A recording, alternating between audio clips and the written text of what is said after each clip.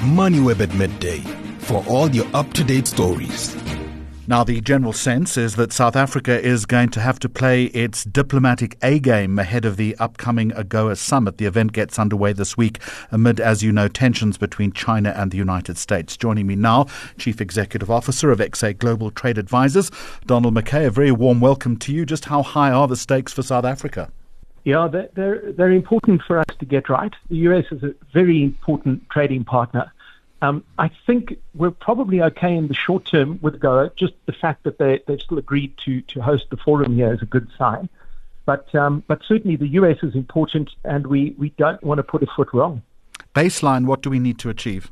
Yeah, I think we need to get Agoa extended beyond where it is, so that it, when it ends at the end of next year, it hopefully gets extended by at least 5 years, and I think that's an important thing to argue for. But really, I think our future lies moving beyond Agoa into a proper free trade agreement with the US, which would give us better access and I think just deliver greater economic value than Agoa has. Do you think it's going to be tense in the room? Yeah, I don't actually think so. I would guess that the very professional politicians will keep a happy face on from both sides. But that doesn't, of course, mean that there isn't tension. I doubt it would be visible. So, no, I think it probably won't be. I made the point about having to play our diplomatic A-game in terms of South Africa's non-alignment in the Ukraine war. Surely that's going to be factored into the whole process. Yeah, I think it is. But I also think, for whatever reason, South Africa has largely removed most of the heat out of that particular problem. I think, however, what does concern me is what is not being said. So, what is overtly being said might be one thing, but I'm not sure that kind of deep down inside things that the US is still particularly happy with us, no matter what they say. And that might still reflect in poorer levels of investment than we would like to see, and possibly just a more difficult trading relationship than it needs to be. What do you think the things are that are not being said?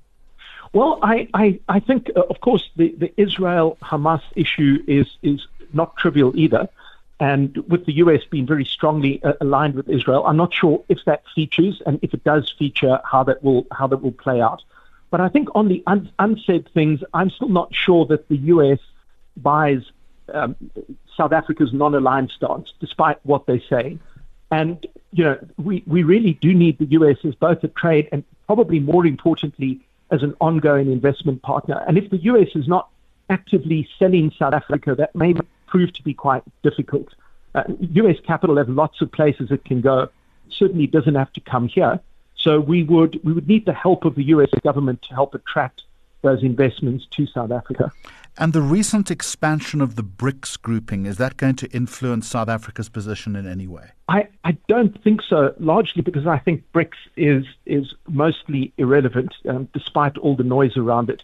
I am a little bit concerned with some of the people that we're now keeping company with in the expanded BRICS group. But in reality, BRICS has done absolutely nothing, and I would think by adding the new countries, BRICS will do even less. And obviously, China is going to be the big proverbial elephant in the room. Yeah, I mean, that absolutely is the case. I guess, South Africa needs to keep the focus on the US relationship and not let it wander off.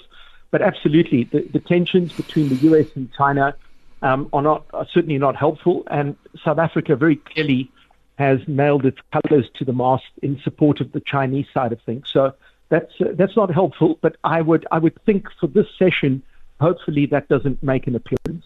I'm going to leave it there. As always, thank you very much indeed for that crisp analysis. Donald McKay, Chief Executive Officer of XA Global Trade Advisors.